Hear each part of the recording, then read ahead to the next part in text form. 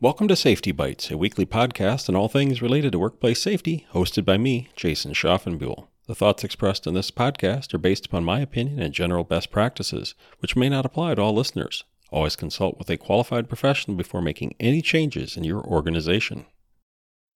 If you've been listening to this podcast series from the beginning, or just started listening, I've now made it 26 weeks or half a year. For those of you that have been with me from the beginning, thank you very much. For those of you just joining, let's make it another 26 weeks of great safety discussion. In celebration of my half-year anniversary, I've got a special treat for you, my briefest podcast to date.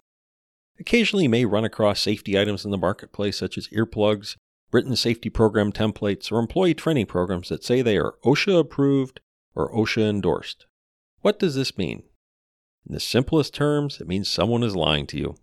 OSHA does not approve or endorse any products. They simply don't. OSHA does have standards that require approved products. What this means is that OSHA requires that the products be tested by a nationally recognized testing laboratory, or NRTL.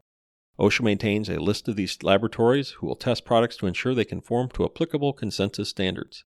Some common products requiring approval are electrical conductors, fire sprinkler systems, fire doors, acetylene torches, and scaffolding.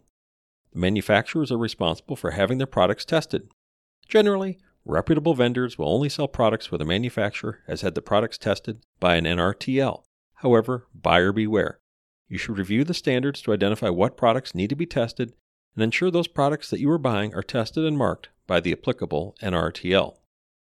There is one thing that OSHA does approve. If your state has chosen to operate its own safety and health compliance program, then OSHA has to approve that state's program before it can be used. OSHA evaluates the state plans on an annual basis to ensure that they are at least as effective as OSHA's programs. In a future podcast, I'll cover state plans, why they exist, and some of the differences.